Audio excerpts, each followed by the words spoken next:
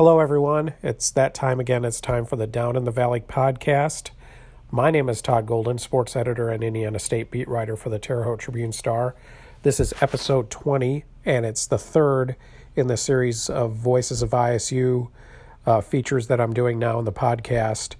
And this week, after two episodes, I basically split one very long interview with Dwayne Clee into two episodes. This week we turn to contemporary matters, and specifically that of Black Lives Matter, matters of race, matters of police and minority relations, police brutality, excessive force, and other matters that are very much on the hot button of people's minds right now. The reason we're talking about this is because a month ago, on August 2nd, three ISU football players, Mekhi Ware, Dante Hendricks, and Michael Thomas, organized the March for Justice, which, if you're not familiar with what the March for Justice was, it was a march that took place on a Sunday.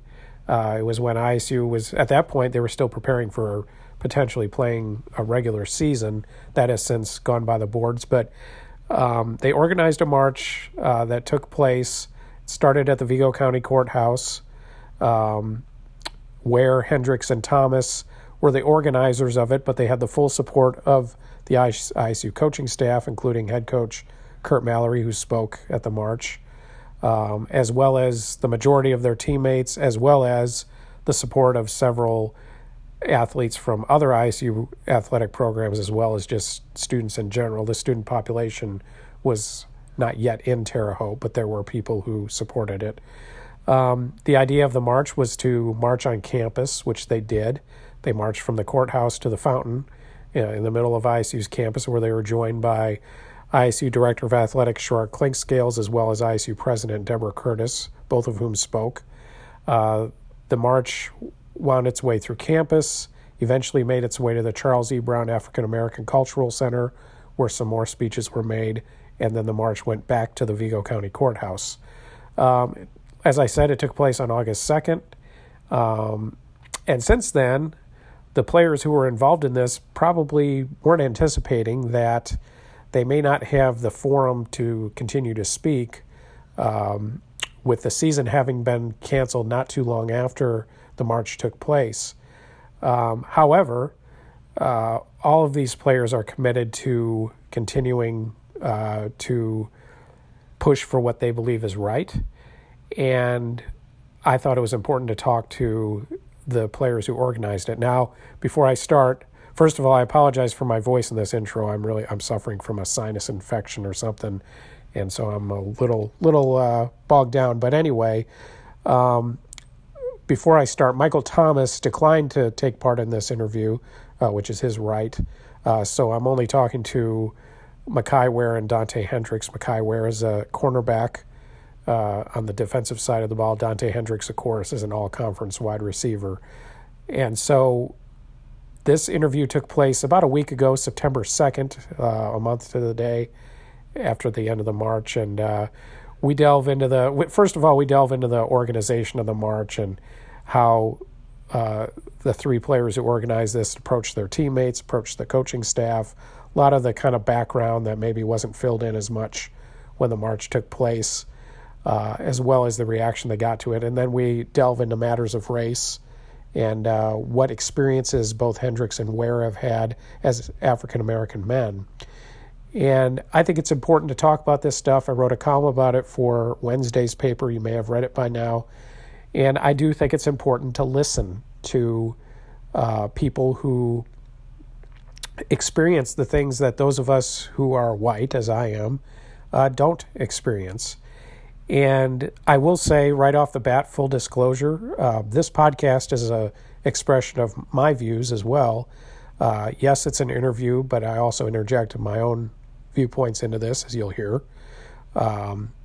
So be mindful of that, that this isn't a strict Q&A. This is a conversation with myself and Mekhi Ware and Dante Hendricks, and I am a supporter of Black Lives Matter. I think as somebody who is white, it's important for people who are white to listen and to understand that it's an important part of life to attempt to walk in another person's shoes. And when you walk in somebody else's shoes, part of the understanding of that is to try to empathize with what that person may be going through that you don't have to deal with in your own life. And I think when you boil it down, that's what Black Lives Matter is all about. I think the African American community is trying to get people like us to understand that we don't experience the same things out of society that they do. My kids are basically the same age as Dante and Makai are, a little bit younger, but they have freedom of movement. They can drive. My daughter just started college herself. And, when they walk out the door, I don't have to worry about them being pulled over because of the color of their skin. I don't have to worry about if they are pulled over, if excessive force is going to be used against them, or if something is going to be conjured to become an excuse for something like that. Now, saying that, I'm not anti-police either. I think the vast majority of police are good people and do their jobs as intended. Unfortunately, there are groups of people in that profession, as there are in all professions, who don't. Unfortunately, when you have people in a position of authority who don't do their jobs, it's a problem. And when people of race are targeted, it's an even bigger problem. So I think it's incumbent upon us as white people to acknowledge that and to try to solve it. And I think that's the point of what these players are trying to get across, as you'll hear in the interview. So, as I said, I encourage you to listen. I understand that not everybody is in support of this movement. I understand that not everybody thinks beyond their own experience. Maybe by listening to this, hopefully you will. So, at any rate, like I said, this was recorded about a week ago. I will say, for full disclosure, I had to slice about 2 minutes of it out because we did this via a Zoom meeting. I don't have person-to-person access with any of the ISU athletic programs at the moment. Whatever interviews I do are over the phone, or in this case, over a Zoom meeting. And if any of you have done Zoom meetings, you know that sometimes they get wonky with an internet connection, and that happened about midway through this. So unfortunately, I lost one of the responses to one of the questions I had. You probably won't notice it because I edited it out, but I just wanted to make sure, especially for Dante and Makai, if they happen to listen to this, that if something is missing, it was due to that kind of garbled, bad connection thing that you get when you do a Zoom meeting. But anyway, I don't want to pontificate for too long. I want to make sure that the subjects of this have their voices heard. So here is Dante Hendricks and Makai Ware. As much as humanly possible, I identify them in the course of the interview, but I'm sure after a while you will recognize both of their voices. So here we go, Dante Hendricks and Makai Ware of the Indiana State football team talking about matters of race and Black Lives Matter. Thank you for listening. I'm here today with Dante Hendricks and Makai Ware from the Indiana State football team, and today we're going to be talking about matters of race and Black Lives Matter and the March for Justice that the two of you and Michael Thomas organized back in August. Before I do that, though, one football question I do want to ask you guys is, it's September 2nd as we record this, and this normally would have been the day before the Eastern Illinois game. How weird is it? How strange is it? How frustrating is it that you guys are not playing and you are working out, it's sort of like spring ball almost right now, I guess. But how are you guys computing the fact that there's no football at a time of year when you guys will be getting ramped up for it? Dante, you can go first, or whoever wants to go first. It's definitely crazy times right now. When we first found out that our season got canceled, for the fall, it was disappointing. It was definitely tough, but we're relying on our health experts to put us in the best position. And we have a great training staff with Kellen and Steven and all them, and we believe that they're giving us the best opportunity to be healthy and remain healthy in this time. And I think as a team, we've hit the ground running. We're in the weight room training our butts off. We're having these practices on Tuesday and Thursday that it feels good to finally do football stuff. We haven't done football stuff in a while. So it definitely feels good to be back out there on the practice field, get moving with the guys again, and just feel like football's getting closer and closer. You know, we're hoping to have a spring season, but we don't know what that's going to look like either. So we just have to take it day by day, you know, just work our butts off like we do have a season coming up. What about you, Makai? How are you handling it? I think Dante hit it right on the head. It's a quote of stay ready so you don't have to get ready, that type of mentality. Because in reality, we don't know when we're going to have a season. We might have a spring season. We may not play till next fall. But just the fact that we not knowing, we have to continue to just work in the weight room and do these practices on Tuesday and Thursday just to build that chemistry that we missed in the spring ball and part of a majority of the summer as well. So we still have a lot of, like I said, chemistry we need to get done on defensively and offensively. All right, well, moving on to the topic at hand, which is, as I mentioned, Black Lives Matter, topics of race, diversity, solving some of the issues that come as a part of that. When George Floyd was murdered back in May, and it's another case, unfortunately, of excessive force used by the police in that respect. How did you guys process that? I, as a white person, can empathize, but cannot understand what you guys would be going through as you watch that. Makai, I'll start with you. What went through your mind as you saw another incident of that would be racially motivated happen and unfold in front of you? To be honest, Todd, I was furious. That was my first reaction. Mad that this is still going on. This has been going on for centuries and decades, and this is something that my grandfather has went through, my father has went through, and personally I've been through. And to see another black man murdered, I was furious and sad. And to be honest with you, that was my first reaction. It's sad, furious. What about you, Dante? Yeah, I was the same way, you know. When it happened, and just seeing the video and just trying to comprehend, like, how someone can just kneel on somebody's neck for 8 minutes and 46 seconds, and none of those cops felt like anything was wrong with that. You know, it was emotional. You know, I had emotional talks with my mother because she's white, and she just doesn't get it either. And it seems like it happens every month.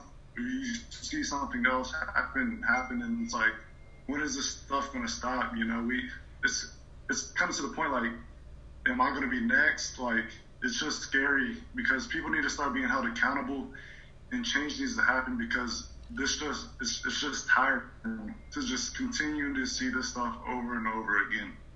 Yeah. When the protests and marches that took place in June after George Floyd was murdered happened when you guys were off campus. But it was pretty clear that once college players started arriving on campus and when pro sports began playing again, which was about a month later, that this Black Lives Matter movement was going to be carried on by the athletes who feel as you guys do.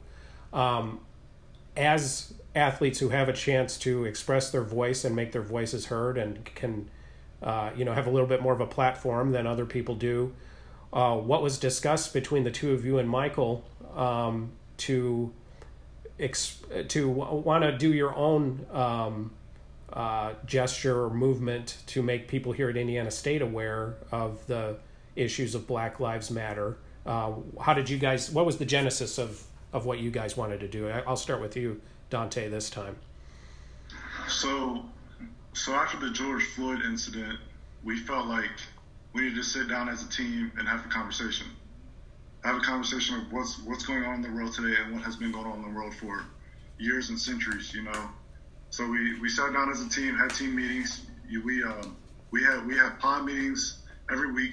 The team was broken down into, let's say, 10 to 15 players per pod with coaches in each meeting. We had conversations about Juneteenth, Black Lives Matter, Blue Lives Matter, All Lives Matter, Civil Rights Movement, mass incarceration, and we felt like we needed to educate everybody and we needed to educate ourselves before we even think about marching, because we didn't just want to throw a march out and not be educated. So we pushed the march back till we all got to campus, including our incoming freshmen. And we felt like the march would allow us to use our platform as Division I football athletes to spread awareness of what's going on in the world. We feel like we have a big voice, especially in this community. You know, this football team is very diverse. We have many African Americans, whites, and whatnot. So we feel like to show the community as a football team, we can all come together as one. And if we all do that, we can achieve one common goal, and that's just to be able to be treated equal, no matter what one's skin color looks like. There should be no hate towards anyone, and it's just there should be no reason why you have hate in your heart because of one skin color. You know, we just want to come together as one team to march through Terre Haute. That would just allow us to use our platform to create change. What about you, Mekhi? What voice did you express in that part of this?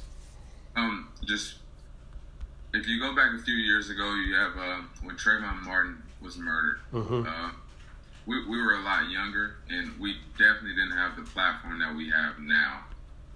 We're still trying to grow up, and still, you're 15, 16 year old, you're still trying to figure out who you are as a person, a young man in this society. So, but now that when George Floyd died, we felt like Dante said, Division I athletes, football athletes. I feel like we both feel like that we were able to use our voices, even as team leaders on this team.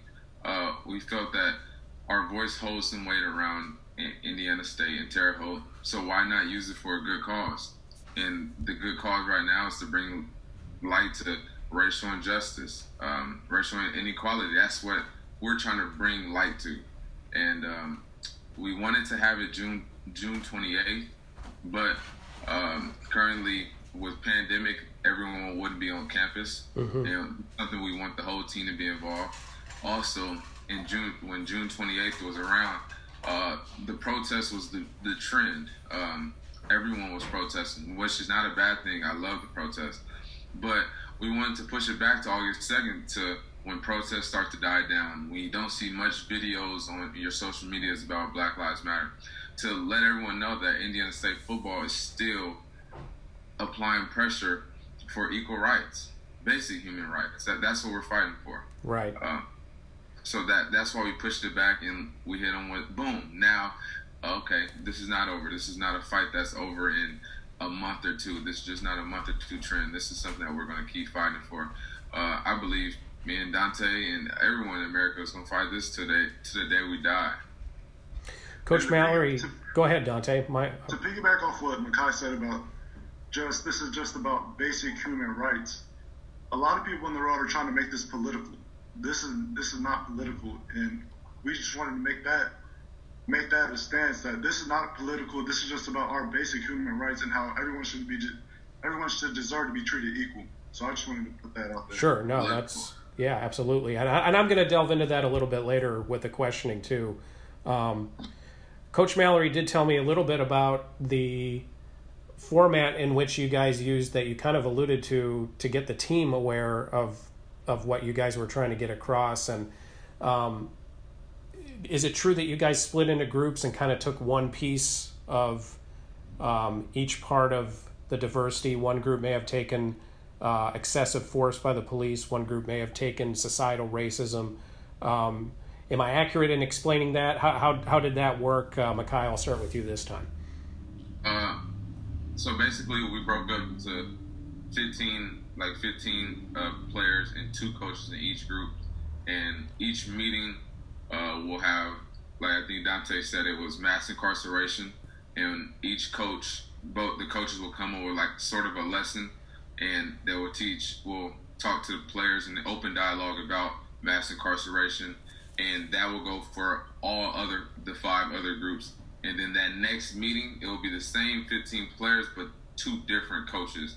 And the 4 categories topics were mass incarceration, the civil rights movement, Black Lives Matter versus All Lives Matter, and Juneteenth.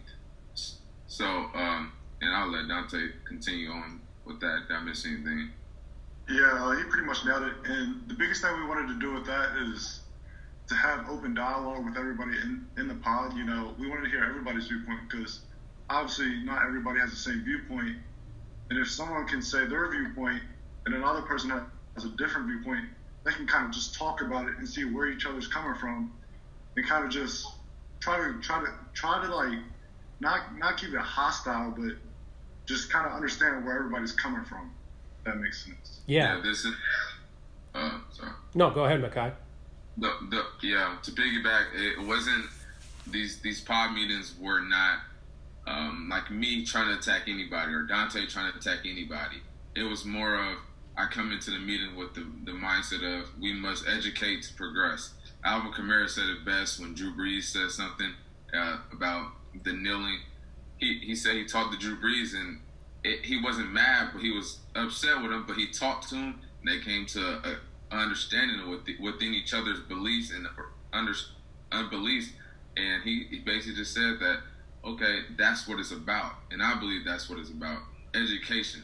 Educate to progress as a community, as a country, and with us as a team. That was our goal, to educate each other. Yeah, how did those conversations go? Because football teams, as you guys said, are a melting pot. I mean, you have people cut from all different colors of skin, all different backgrounds, some backgrounds that, frankly, wouldn't be very sympathetic to something like Black Lives Matter. And I know there's teammates, I'm not trying to divide or anything like that, but there are teammates out there who would have probably not necessarily understood it or agreed with it. And there, of course, there will be plenty of teammates that do. But how did those conversations go? How were those dialogues that you had with teammates? And how did most of them ultimately come around to the idea of supporting what you guys were doing? Dante, I'll start with you first. I thought the pods and meetings, they were very beneficial. Because, you know, like I said, there's a lot of people that weren't educated on what we thought was the real problem in this world. And even myself, you know, I had to even get even more educated on the topic. And, you know, just to hear everybody's viewpoints is one of the biggest things that these pods were about, you know, because we all don't have the same viewpoint on Black Lives Matter and all that. But these pods we were able to break everything down so everybody was able to understand, oh, really, I didn't know this was going on. Because everyone is brought up differently, you know. For everyone to be involved in these pods, they could go back home or have these talks with people from their hometown, and I learned this, I learned that, and that could create even more awareness, and I could just try to tag and bring more people along to try to create a change that is much needed in this world. So I thought the pods were very beneficial to us. What about you, Makai? I think it was the first step.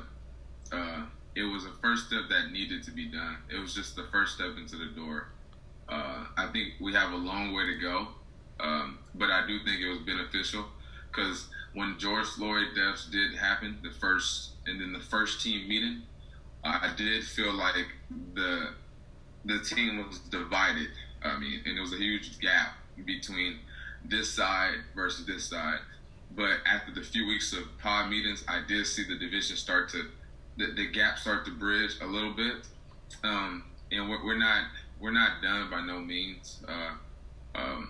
We started with the pod meeting to educate, then we did the march, and then we have other things planned as well, just to continue to educate because we got to continue to fight the good fight. So that's like I said, like Dante said, it was beneficial, and like I said, it was. We still have some ways to go. I hate to keep going back to the background of the march, but I did want to cover this ground because it wasn't talked about at the time and all of that. But I guess the last question I have about the background of it is you had to talk to the coaches. And Coach Mallory, from every conversation I've had with him and certainly everything he said publicly, have been supportive of this. Obviously, the pods were begun, and he had to be a part of doing that. But, you know, football, you guys know better than we do that football coaches don't like distractions from football. So how do you work that out with the coaches to make sure that you convey to him how important it is to let your own voice be heard and make sure that they're on board with what you want to get doing when normally, it's football mode, and I don't want to do anything that distracts from that. Makai, how did that go with Coach Mallory?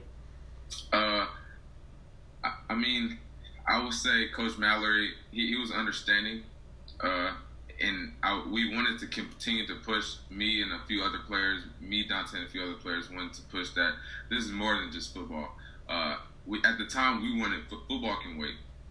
This is like our lives that we're talking about here, because George Floyd, Trayvon Martin could be one of Coach Mallory's African American players on his team. Mm-hmm. So at the moment, football could wait.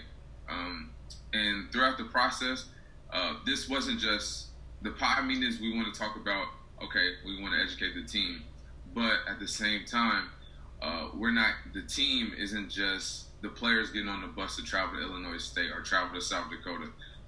The team is head coach, all the assistant coaches, the graduate assistants, the trainers.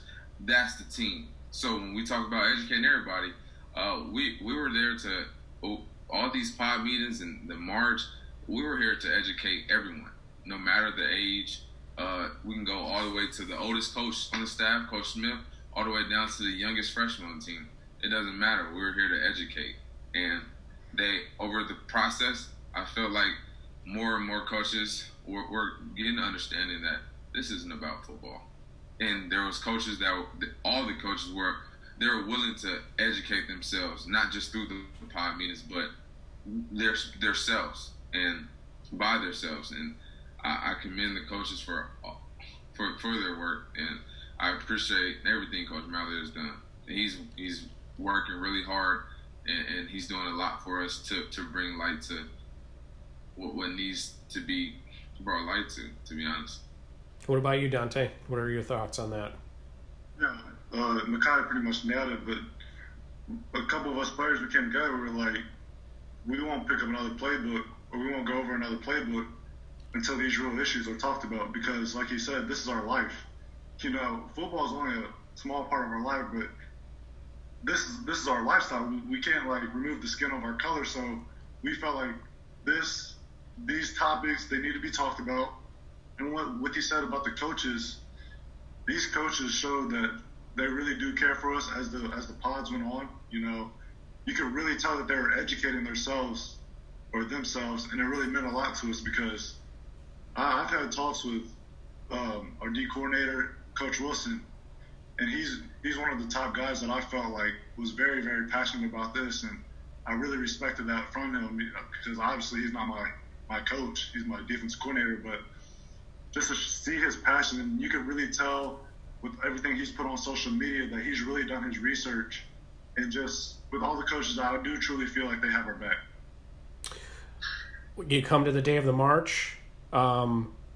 What was the emotions that you guys were going through? What feelings did you have? How did you feel the march went after the fact? Dante, I'll start with you. What was going through your mind? And, now that we're about a month afterwards, how do you feel like, how effective do you feel it was? Yeah, going into the march, we had a lot of hard work that was put into this, with everything leading up to the march. It was a lot of hard work, a lot of tough conversations, and I felt like the march went good. It was good to have the team involved. I wish we could have seen more of the community out there with us, and not just like the athletic teams. But I thought we were able to use our voice, and our voices were heard. We had our social media blowing up after the march, so I thought that was good to spread the awareness. And I just felt it was good for all the other sports who aren't in our little pod discussions to kind of get a feel of what we've been going through with all the speakers that were talking at the march. You could really tell the speakers were passionate about what they were saying and how there does need to be a change made in this world. And like I said, it just showed that no matter of one skin color, you can always come together. You don't have to have hate in your heart.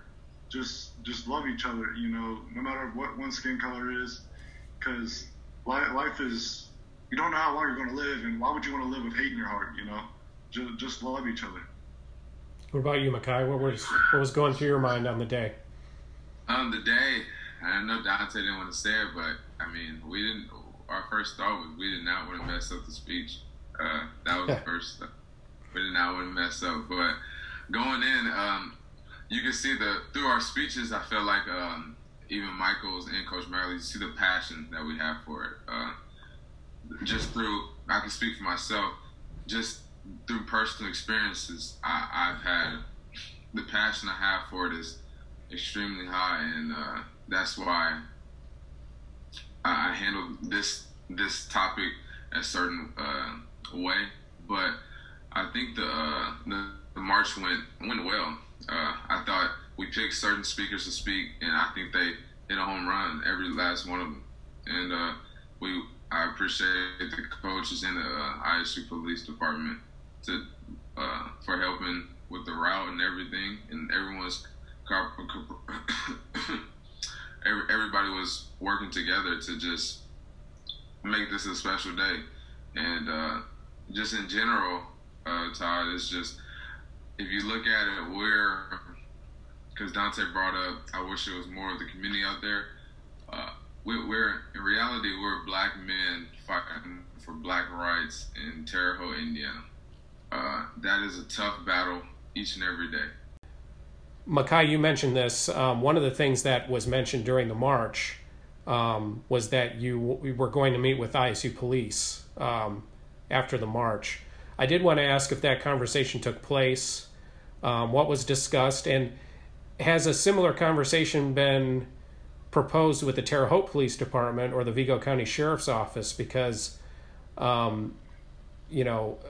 issues of excessive force and racial profiling would certainly have to be discussed with them too. Have you guys had those dialogues, and if you have, what have you spoken about with the police? So because of the pandemic, we haven't had the conversation yet.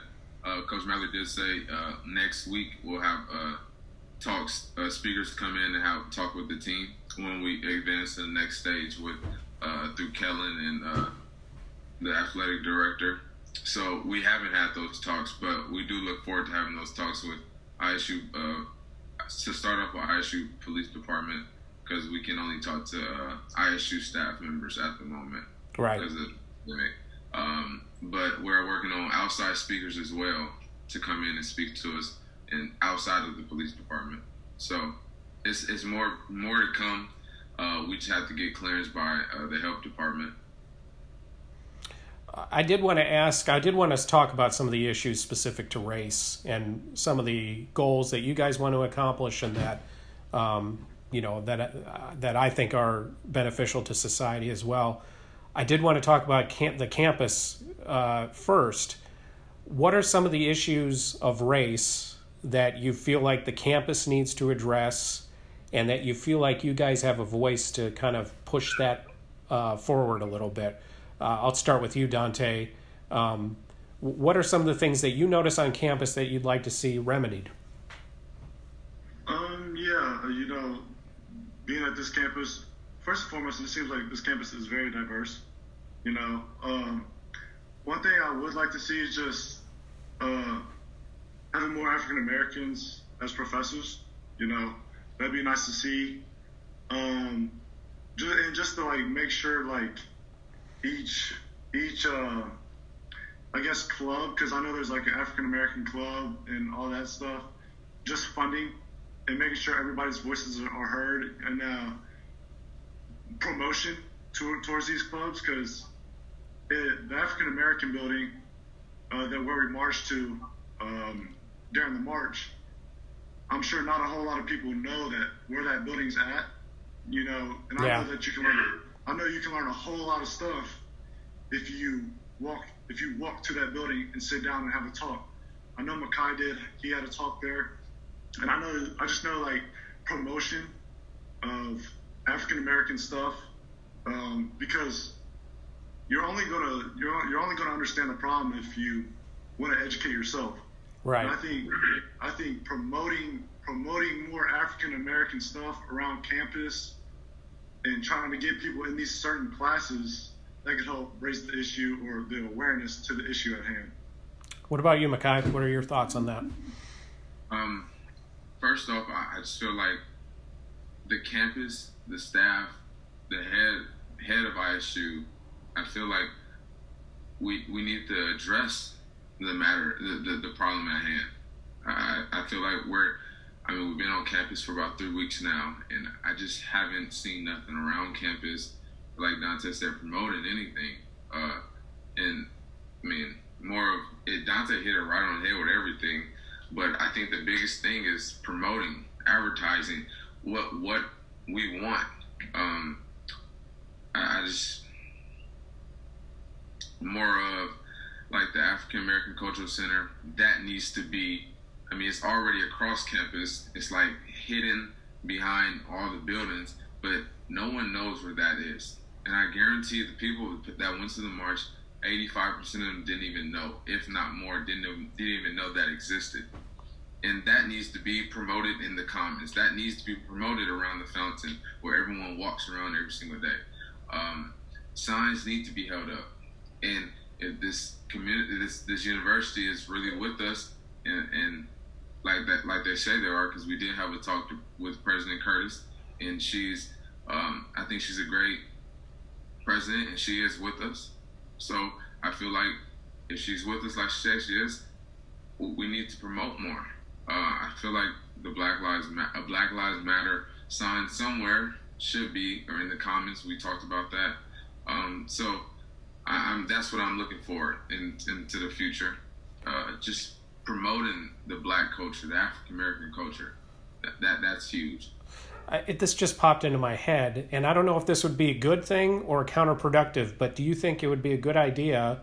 Because it's one thing for African Americans to educate themselves on themselves and the movement that has created the conditions of today. It's another thing entirely to educate people who are white and may not be sympathetic or have thought of these causes at all. Do you think it would be beneficial to have like a required course or something like that teaches people some of these things? I can see the argument both ways. I can see where it would be helpful. I can also see where people might react badly to it if they feel like they're forced to do it. What do you guys think? I'll start with you, Makai. I think anything required, like, I wouldn't want it. Like, we made sure that before the march, we said we encourage everybody to come out, but it's not mandatory. Because once that is mandatory required, that means we're just forcing on them. They don't really mean it, So no, I wouldn't want to say required. But this country has dealt with people that isn't affected by police brutality, isn't affected by racial profiling. We deal with this problem. People just turn a blind eye to it because it doesn't affect them or their family. But that's something that needs to change. That's why we're continuing to, you're going to listen either way because we won't stop talking. I mean, either you're going to just keep walking and we're going to talk in your ear, or you're going to turn around and let's address the problem. What about you, Dante? What do you think? Yeah, like Makai said, I agree with him. To make something mandatory, it's just like, all right, if you make something mandatory, they're going to show up. Are they really going to care? It's going to go right through one ear and out the other. So to make something mandatory, I don't think it would be as successful. But, you would love to see people just willing to go to these classes to learn something. Because like you said, just because it's not affecting you doesn't mean like it's not a problem. Because this topic is not affecting a whole bunch of people. But as a team, it's affecting your brother, their families and whatnot. So just to make it mandatory, I don't think it'd be as successful because, like I said, it could just go through one ear and out the other and just, go on with it. Go on with your day. I wanted to ask you guys, and if you don't want to answer this, I understand, but I feel the need to ask because I think it's important to this discussion. But have you guys been victims of any racial incidents yourselves, either here on campus or elsewhere? I think it would be really naive for me to ask if you know anybody who has, because I'm sure you have, because I know I've known people that have been victims of that. How have you felt this on a personal level? I'll start with you, Dante, in terms of how these issues have affected you directly. Yeah, I mean, I won't give any names or anything like that, but one time there was a fight that happened somewhere back where I was from, and one of my African Americans I know just tried to break it up, and somehow he got into a situation where he was on the ground getting punched by these two security guards at this bar, and he's getting arrested, and he has a whole gash on the back of his head. And it's just like, he's there to break up the fight. He wasn't in the fight. And somehow y'all are claiming him to be the problem, and now the back of his head's gushed with blood. You know, that one hit home with me. And then being from Kentucky, Breonna Taylor, you know, personally I'm not affected because I don't know her, but she's from Kentucky, and to see her dying in her sleep in her bed, and to this day, nobody being held accountable. Yeah, you fire somebody, but what is that going to do? He's still walking the streets. Just seeing no accountability being given is just messed up. I don't know how long they're going to take, but like it's been months since that situation has occurred, and it's heartbreaking that they haven't been able to find justice yet. What about you, Makai? I've had a few friends that has dealt with, I would say, police brutality. I think police officers, when we talk about police, people like to counter it with, not all cops are bad, but I don't. When they say that, do they flip the script? I said this in my speeches. Do they think all black men are guilty? Or do they think all black men or black women isn't bad? I think they also have a problem with, when we talk about the good cops, yes, there are good cops out there, but at the same time, if you don't hold your partner accountable for his actions, then you're just as bad as he is or she is. But when we talk about personal experiences, I've had my fair share with police, LAPD. I remember I was 16 years old, riding around with my friend, and we were pulled over, and there was no drugs in the car. We was coming back from a high school football game. But at the time, Makai wasn't 6 foot. He was 5'4", playing JV, so I was able to go watch varsity games. We're coming home, and we were pulled over, and we were asked to get out the car. And we're asked, what for? And I'm sitting there just thinking, bro, what did I do? But at the time, I don't have the same mindset I have now. So I just thought this was life. You do what the police officer say. You don't question the police officer. And I've had talks with my parents about that. But we both are in handcuffs because they want to search the car. I'm thinking back now, if you're searching the car, I mean, I'm 5'4", 5'5". Why do I have to be in handcuffs? So we're on handcuffs, and my friend, can't remember the exact remark he said, but he said something, I giggled. And a police officer, way above 6 foot, I want to say 6'2", 6'3", he came by and slammed my 5'5", 16-year-old body to the ground, handcuffed. I remember having a scar all right here, scratch. It was just, at that very moment, I knew what police brutality was. And from there on, you just see everything else that follows behind it.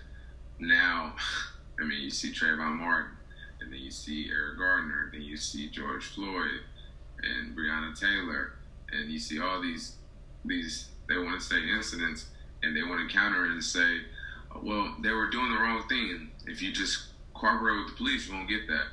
And that's coming from a white man, but they don't understand what we have to go through. Yeah. So it's tough to talk about just a lot of things. I'm still going through a lot of stuff, but when I look at this as from the perspective of as a white person myself, and I am somebody I should be, for people who are listening to this, I should have full disclosure and say I sympathize with the Black Lives Matter movement. And I'm not saying that for your guys' benefit, but I'm saying it to preface this next question. And that's that as a white person who sympathizes with this movement, when I boil it down to its essence, and when you take out the specific issues of it, what it's really about, in my opinion, and you guys can tell me if I'm wrong or not, is about walking in another person's shoes. And when you walk in somebody else's shoes, you have to make an effort to understand the injustices that somebody who doesn't have to face the same things that you do have to face, and it's incumbent upon you to fix it. That's how I feel as somebody who sympathizes with it, but I know there's people out there who don't possess the ability or have the unwillingness to walk a mile in another person's shoes. How difficult is it for you guys to put your minds around the fact that there's people out there that don't even try? That's my difficulty as a white person, trying to understand people who have my own color of skin. How do you guys process that from your perspective? I'll start with you on that, Dante. To be honest, it's very frustrating. How can you see something be happening for so long, it seems like it's repetitive, and you don't see that there's a problem. You wouldn't want to be treated like this. Your son, your daughter, whoever in your family, you wouldn't want them to be treated like this on what you see on social media. So it's like, how can you not try to see where we're coming from? And it's just so frustrating. And that goes with what I said earlier. People have to be willing to educate themselves, because if they don't educate themselves, they only know what they know. They only know what they were brought up, and they're only going to know that. And that's why they don't want to walk in our shoes, is because they feel like what they were taught and all that is just right. So it's definitely frustrating where you see like your friends or anybody in that such not want to educate themselves and walk in our shoes to see where we're coming from. What about you, Makai? Well, if you go back a few months ago, and when the George Floyd murder happened, I was mad. Like Dante said, frustrated. Yeah, mad, frustrated, angry. But if you come now, I'm at a mind of, okay, we went through all these few months of protests and riots was happening and different speakers speaking out. And so at this point, if you still don't care, it's too late. So I'm not going to focus my time and on a person who doesn't want to learn. So I'm going to go focus on another white woman who wants to learn and wants to educate themselves, because, yeah, that person over here who doesn't want to learn probably go back to their all-white neighborhood.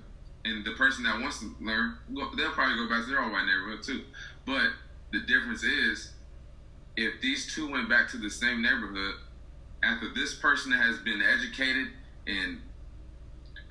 by anybody, I know if the other person doesn't want to get educated, they say something racist or anything, I know the person that was educated is going to speak up. And that's what Dante talked about when, okay, we educate our white brother, white sister, and they go back to their own community and take a stand against their own white brothers and sisters. So, and that's what's going to help us bridge the gap. Because we can't get to those people in your neighborhoods. We can't get to them. But we can get to you, and you can spread that knowledge. So, I'm not going to continue to waste my time on a person who doesn't want to. I'm going to waste my time. Not waste my time. I'm going to use my time and my knowledge to speak to people that want to learn. Because if you fast forward 10, 20 years from now, racist people in this country, I believe, is going to be the minority in this country. They're going to be outnumbered by a lot. So I'm going to continue just to use my time wisely. Based on what you just said, Makai, does that make it even more important to remain visible? Because when I look at this as somebody who is white and as somebody who is privileged, I don't think it's a harmful for white people to say that they're privileged, but that they need to change that privilege. But privileged people are comfortable with their privilege. And the problem with that is that when you're comfortable with privilege, you don't want to push to make any kind of change for people who need the change. And so does that make it even more important that what you guys are trying to get across continues?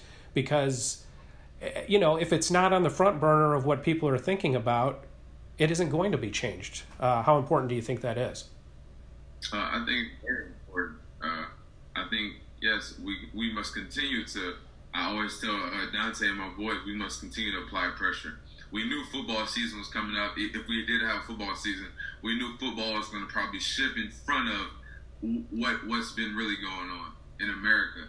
And we wanted to make sure that even if we did have a season, we wanted to make sure this was the number one priority.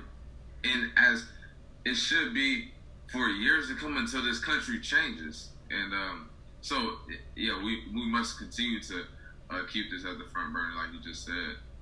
What about you, Dante? What are your thoughts on that? Yeah, like I said in my speech, I was like, this is a marathon and not a sprint. We know, because if all we did was a speed or the march, that's not. I mean, yeah, it did something, but people would just throw that to the side. You know, we this must be talked about today, next month, next year, and forever and ever, because we can't allow people to just throw it away. Because I feel like that's what has happened in previous years.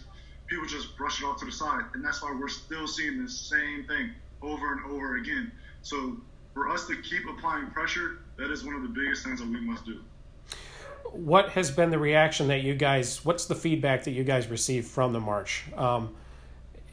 I would guess that the majority of it was probably supportive because it's easy to express support. And I'll admit, most of the feedback I've received from people that I've talked to about it has been supportive as well, although there have been some people that have talked to me and said, well, I don't know why they're doing this, that kind of thing. What have you guys heard? And do you feel like you're hearing people tell you what you want to hear, or that are you feeling like the message is getting through a little bit? I know it's early going in this, but what has been your sense of it? I'll start with you, Dante. I mean, personally, to me, all I've heard was good news about the march. You know, people were supportive about it. They knew the stand that we were taking, and they knew that it needed to happen. Conversation with the players, you know, we've had talks about it. I've seen difference in the players, some of the players, and all that. So everything that I've heard was supportive, but we knew going in that not everybody was going to agree with the march. And that's okay. Like, just because you don't agree with the march doesn't mean we're not going to do it. I mean, we won't back down from nobody with this topic, and we feel like we're going to keep applying pressure and just keep spreading awareness to this cause, because it's, like I said, it's our lifestyle. So we knew people were going to be disappointed with us. As you see across the whole nation, you know, you see a bunch of college teams posting stuff about Black Lives Matter and all that. And you see the fans that support them on Saturdays and whatnot, just bashing and talking about, you don't need to bring this to college football, yada, yada, yada. But it's not about that. It's not about political stuff. It's about just basic human rights and our lifestyle. If like you said earlier, if you would take a walk in our shoes, you would understand where we're coming from. So like I said before, I've heard nothing supportive, nothing but support, but we knew coming in that not everybody was going to agree with it, and that's okay. We're not going to stop. What about you, Makai? What's been the feedback you've received? Like Dante said, we've not heard nothing but supportive comments, and everyone. It seemed like everyone's supportive of us and with us, and that's great. But at the same time, I feel like for the majority, I feel like everyone was genuine. That everyone out there, majority of everyone out there, they were genuine. They wanted to be out there to fight this fight with us. And I do know that there's people that didn't agree with us because they have different stands on it. And like, I want them to respect my stance. Okay, I'm gonna respect your stance. But it gets to a point where I respect your stance, but I'm not bashing your stance, you know? But they're bashing our stance and I just feel like I'm Black Lives Matter supporter, obviously, and we're fighting for just basic human rights. I encourage the people that was upset with us, or they saying like, why are they doing this, or disagreeing with us, I encourage them to speak out. Come talk to us. I mean, because to be honest, I know there's a lot more people that doesn't agree with us than what we've heard. I haven't heard not one thing about they disagree with Black Lives Matter or disagree with this or that. I haven't heard one thing. Is it because you're not comfortable speaking up about it?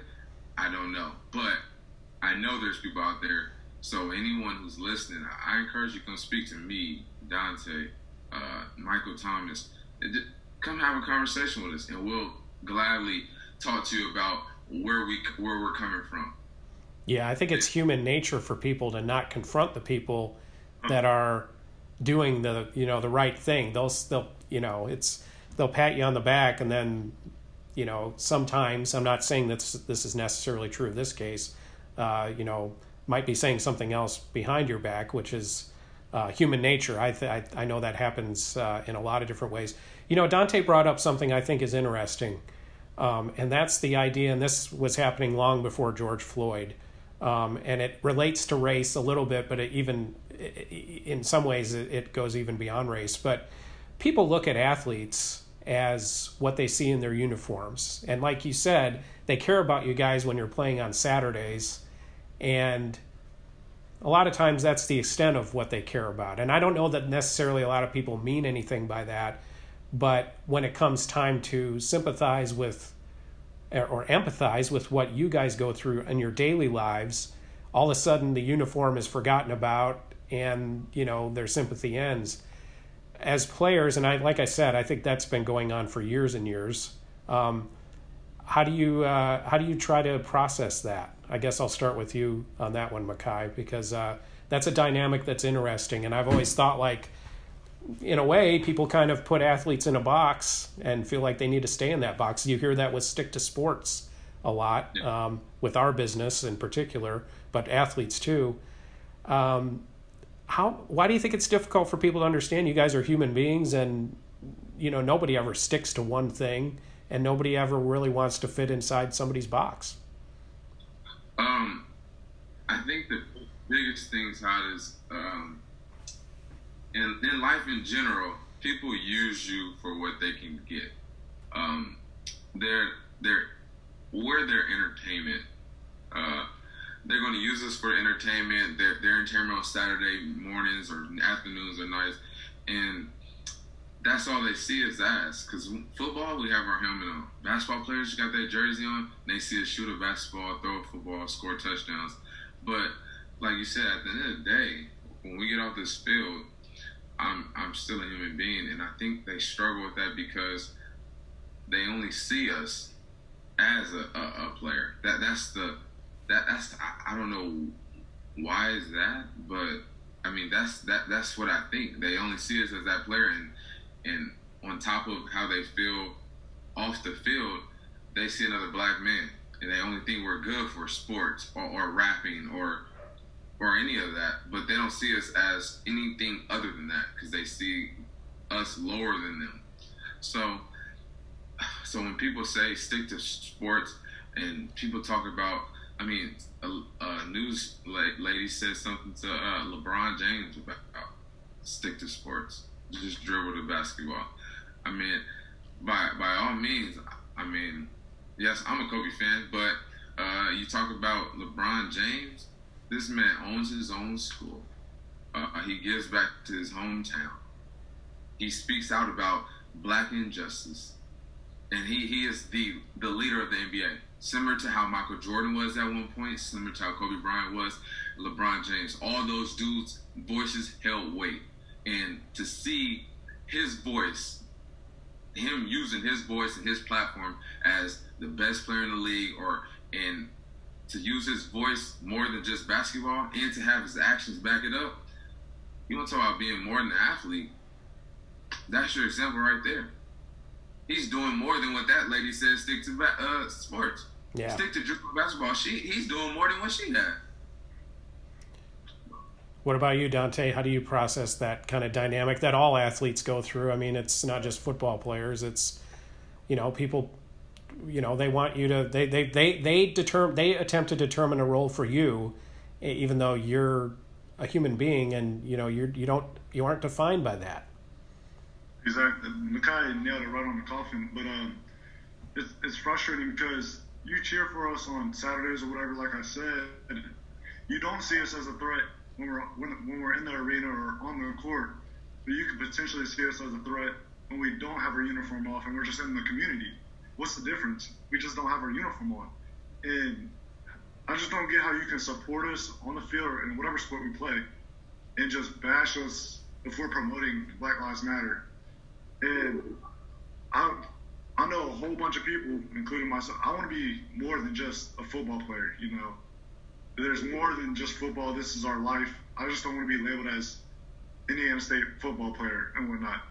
And I think us as athletes, we have one of the best platforms as we could possibly have because everybody around the world watches our sports. And to use our platform, we literally can't just shut up and just do our sport. It cannot happen because if that does happen, I don't think a change will be made. And I'm not saying the only people that can create changes in the sport because that's totally wrong, but I'm just saying we can't just shut up and just do our sport. This is our life, and we're more than athletes. We have to use our platform to spread awareness to the problems that we have been going through for years and years and years because we need change. So it's definitely mind-boggling just to see how many people just see us as athletes, not people. Yeah, and sorry. Go ahead. Just to continue a little bit off that is, I think the Texas Longhorns head coach, I think he hit it right on the money. I believe it was Texas who said, you cheer for these players on the field and when they're scoring touchdowns and catching interceptions and making tackles and winning big games for your community and for your the college you graduated from. But now let's take it to real life. Would you allow your daughter to marry one of these men? Would you allow your daughter to be best friends with one of these men? Would you, and even if you go, now we talk about women, would you allow your son to date that black volleyball player or marry that black volleyball player or black track or basketball or any sport? That's just something to think about. Along those lines, last week, right at this time, actually last week, the Milwaukee Bucks walked off the floor in the bubble down in Orlando, and with several NBA teams following their example, and after that, teams in other sports. That's a big step because that's never been done before by any team in a pro sport to bring awareness. In this case, it was to Jacob Blake being shot in the back in Kenosha, Wisconsin, which all of that hit home for me because that's where I'm from. I'm from Milwaukee. And I was very disappointed that the shooting happened, and then I was very proud that my hometown team took the first step in raising awareness. What was your guys' reaction when you saw what they did and kind of took it to the next level of, okay, we're not going to play to raise awareness about the issues of race because if we just say Black Lives Matter, maybe that doesn't raise the issue enough. What did you guys think of that? I'll start with you, Makai. My reaction to the video, I mean, I watched it one time and I couldn't watch it. We're sick and tired of being sick and tired. That's the bottom line. And but what we see in the NBA, in other sports and other athletes, I feel like we're in good hands. I feel like, that's honest. I feel Adam Silver, the commissioner, and other stars in the NBA, I think we're in good hands with the professional sports. And for them to make that stand, that's huge. It's because it's a lot of people, a lot of kids out there, because everything, this education I'm talking about, it starts real young. And a lot of kids look up to Giannis. A lot of kids look up to LeBron. A lot of kids look up to CP3, James Harden. And when they see them make a stand, I think that speaks value. It really does. And that's just, it was just a sad video to watch. Like I said, I only watched it one time. It was disappointing. But at the same time, you said this is the first time a professional team has ever done this, just across the professional sports. One thing that one of my coaches told me, Coach Stuckman, he told me, He's a corner coach. He told me, you know what could really make a change is what if, not saying it's going to happen, but what if all of these NBA teams and all these MLB and NFL teams, let's start with them leagues for a second. If those teams all decided to, I'm not playing another down, I'm not playing another inning, another quarter until we get change. And that's going to force all these billionaire owners to come together. And not saying money is everything, but money can really help this problem. And I feel like if they force the issue with that and say they're not playing, that's going to force these owners to come together with a plan of action, and not just one game, not two games. We're talking spans of months, because one thing they do like is their money, and these players, they make their money for them. So that was just something that I found kind of interesting. Yeah. What about you, Dante? What were your thoughts last week when another step was taken in this process? Yeah, like Makai said, watching that video of Jacob Blake, it was very heartbreaking because to me, watching the video and just seeing that officer pull the trigger 7 times, it didn't even look like he had any remorse. It looked like, to me, it looked like someone who knew that there's a high chance that he somehow get away from what he just did. And then also seeing or hearing that he had his 3 kids in the car, that's something that's gonna be in their brain for the rest of their life. It's something they're gonna think about every single day, seeing their dad just get shot just like that. So it was very heartbreaking. But to see what the Milwaukee Bucks did, it was extremely beautiful and powerful. It shows that this stuff is bigger than sports. They're tired of being tired, and we're tired of being tired of seeing the same thing over and over again. So to see the Milwaukee Bucks take a stand, and then the rest of the leagues follow, and then the MLB, I know the Brewers and Reds, they took a stand, and a couple other teams, and then hockey as well. It just shows that there's stuff that's bigger than sports. This is our life. And I wouldn't have cared if they didn't resume the playoffs, because I know they're fighting the good fight at the end of the day. I know they came together to create a plan of change, and they weren't going to play until they got people on the phones. And I know the NBA has arenas for voting now, and just to see how powerful that was by the Milwaukee Bucks, it created a bunch of change. And it just shows that their platform is huge, not just for us, but for little kids as well, like Makai said, because little kids need to be taught what's right and what's right, not what's wrong, And just to see them look up to their favorite sports guys, I had favorite sports guys as a little kid. And if I would have saw them take a stand like that, I'd be like, okay, maybe this is what should be done in the world today. So it was very powerful and beautiful to see by the Milwaukee Bucks. You guys aren't on the field right now, but you will eventually see the field, whether it's, hopefully in the spring or hopefully as soon as possible. When that day comes, how does this movement express itself through what you guys have the ability to do on the field? College players have their own stage.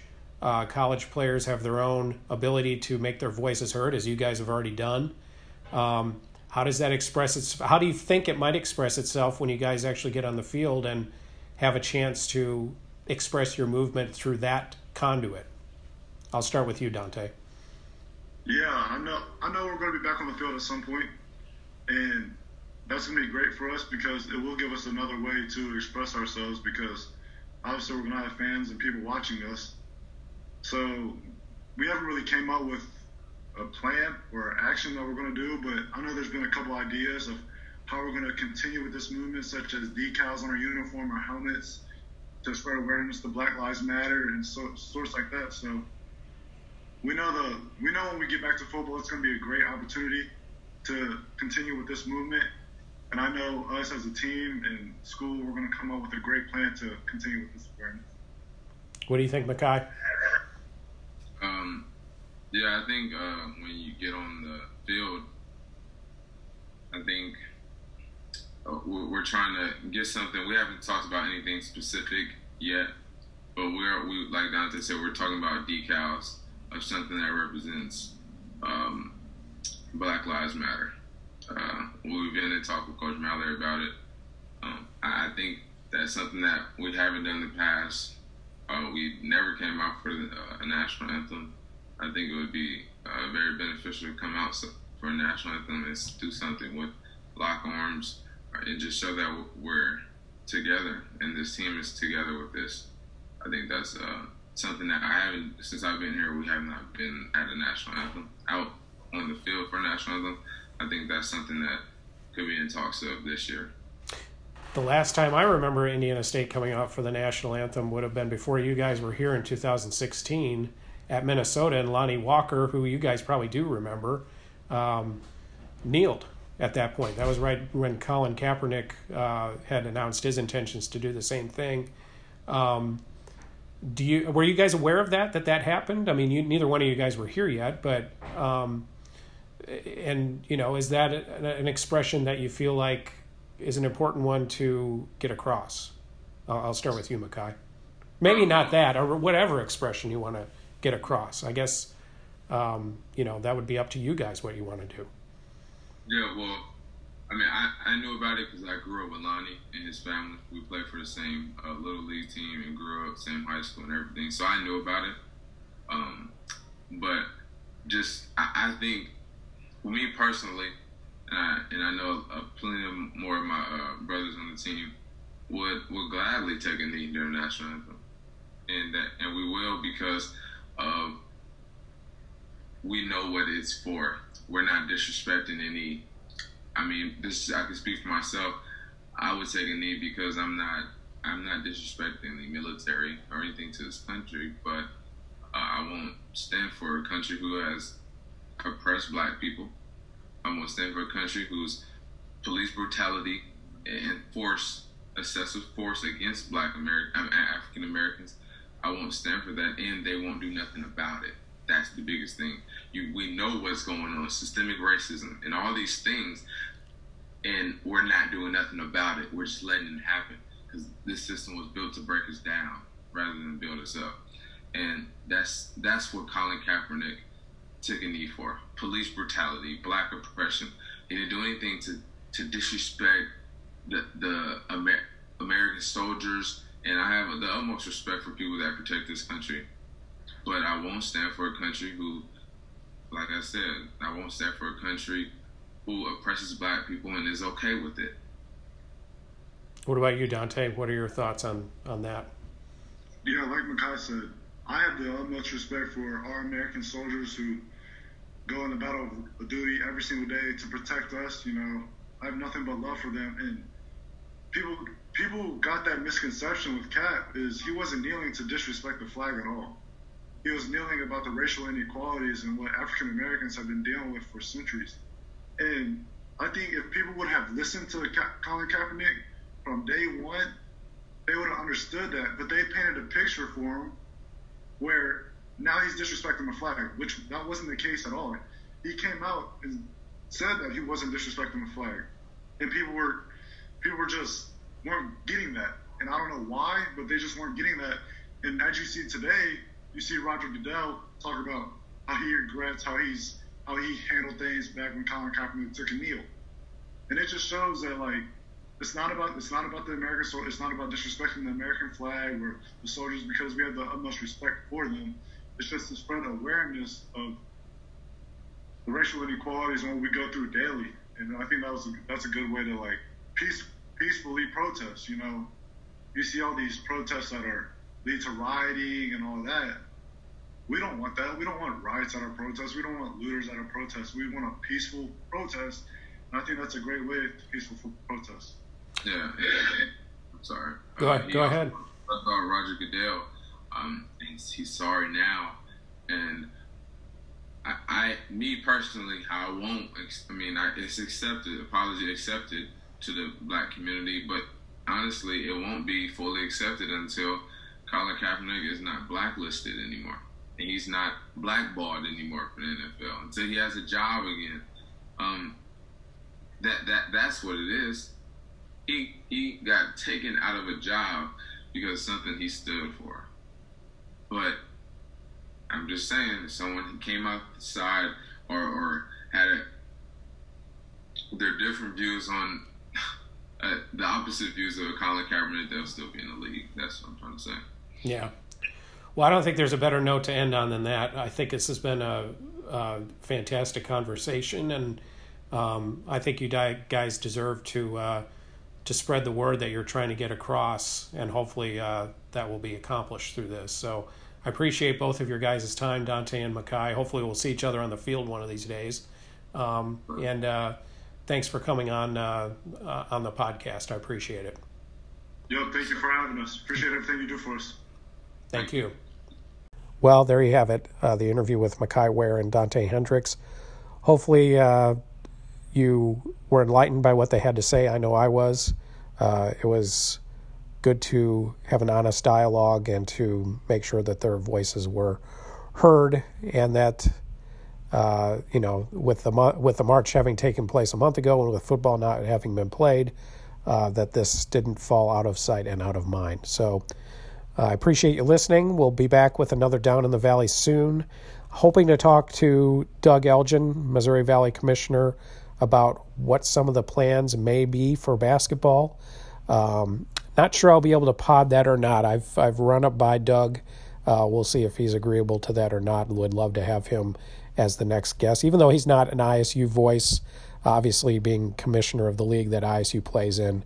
As far as I'm concerned, that counts as a voice of ISU. So hopefully we'll have Doug Elgin on the next episode. If not, we'll figure it out. So thanks for listening to Down in the Valley, and I appreciate everybody who does. Thanks a lot.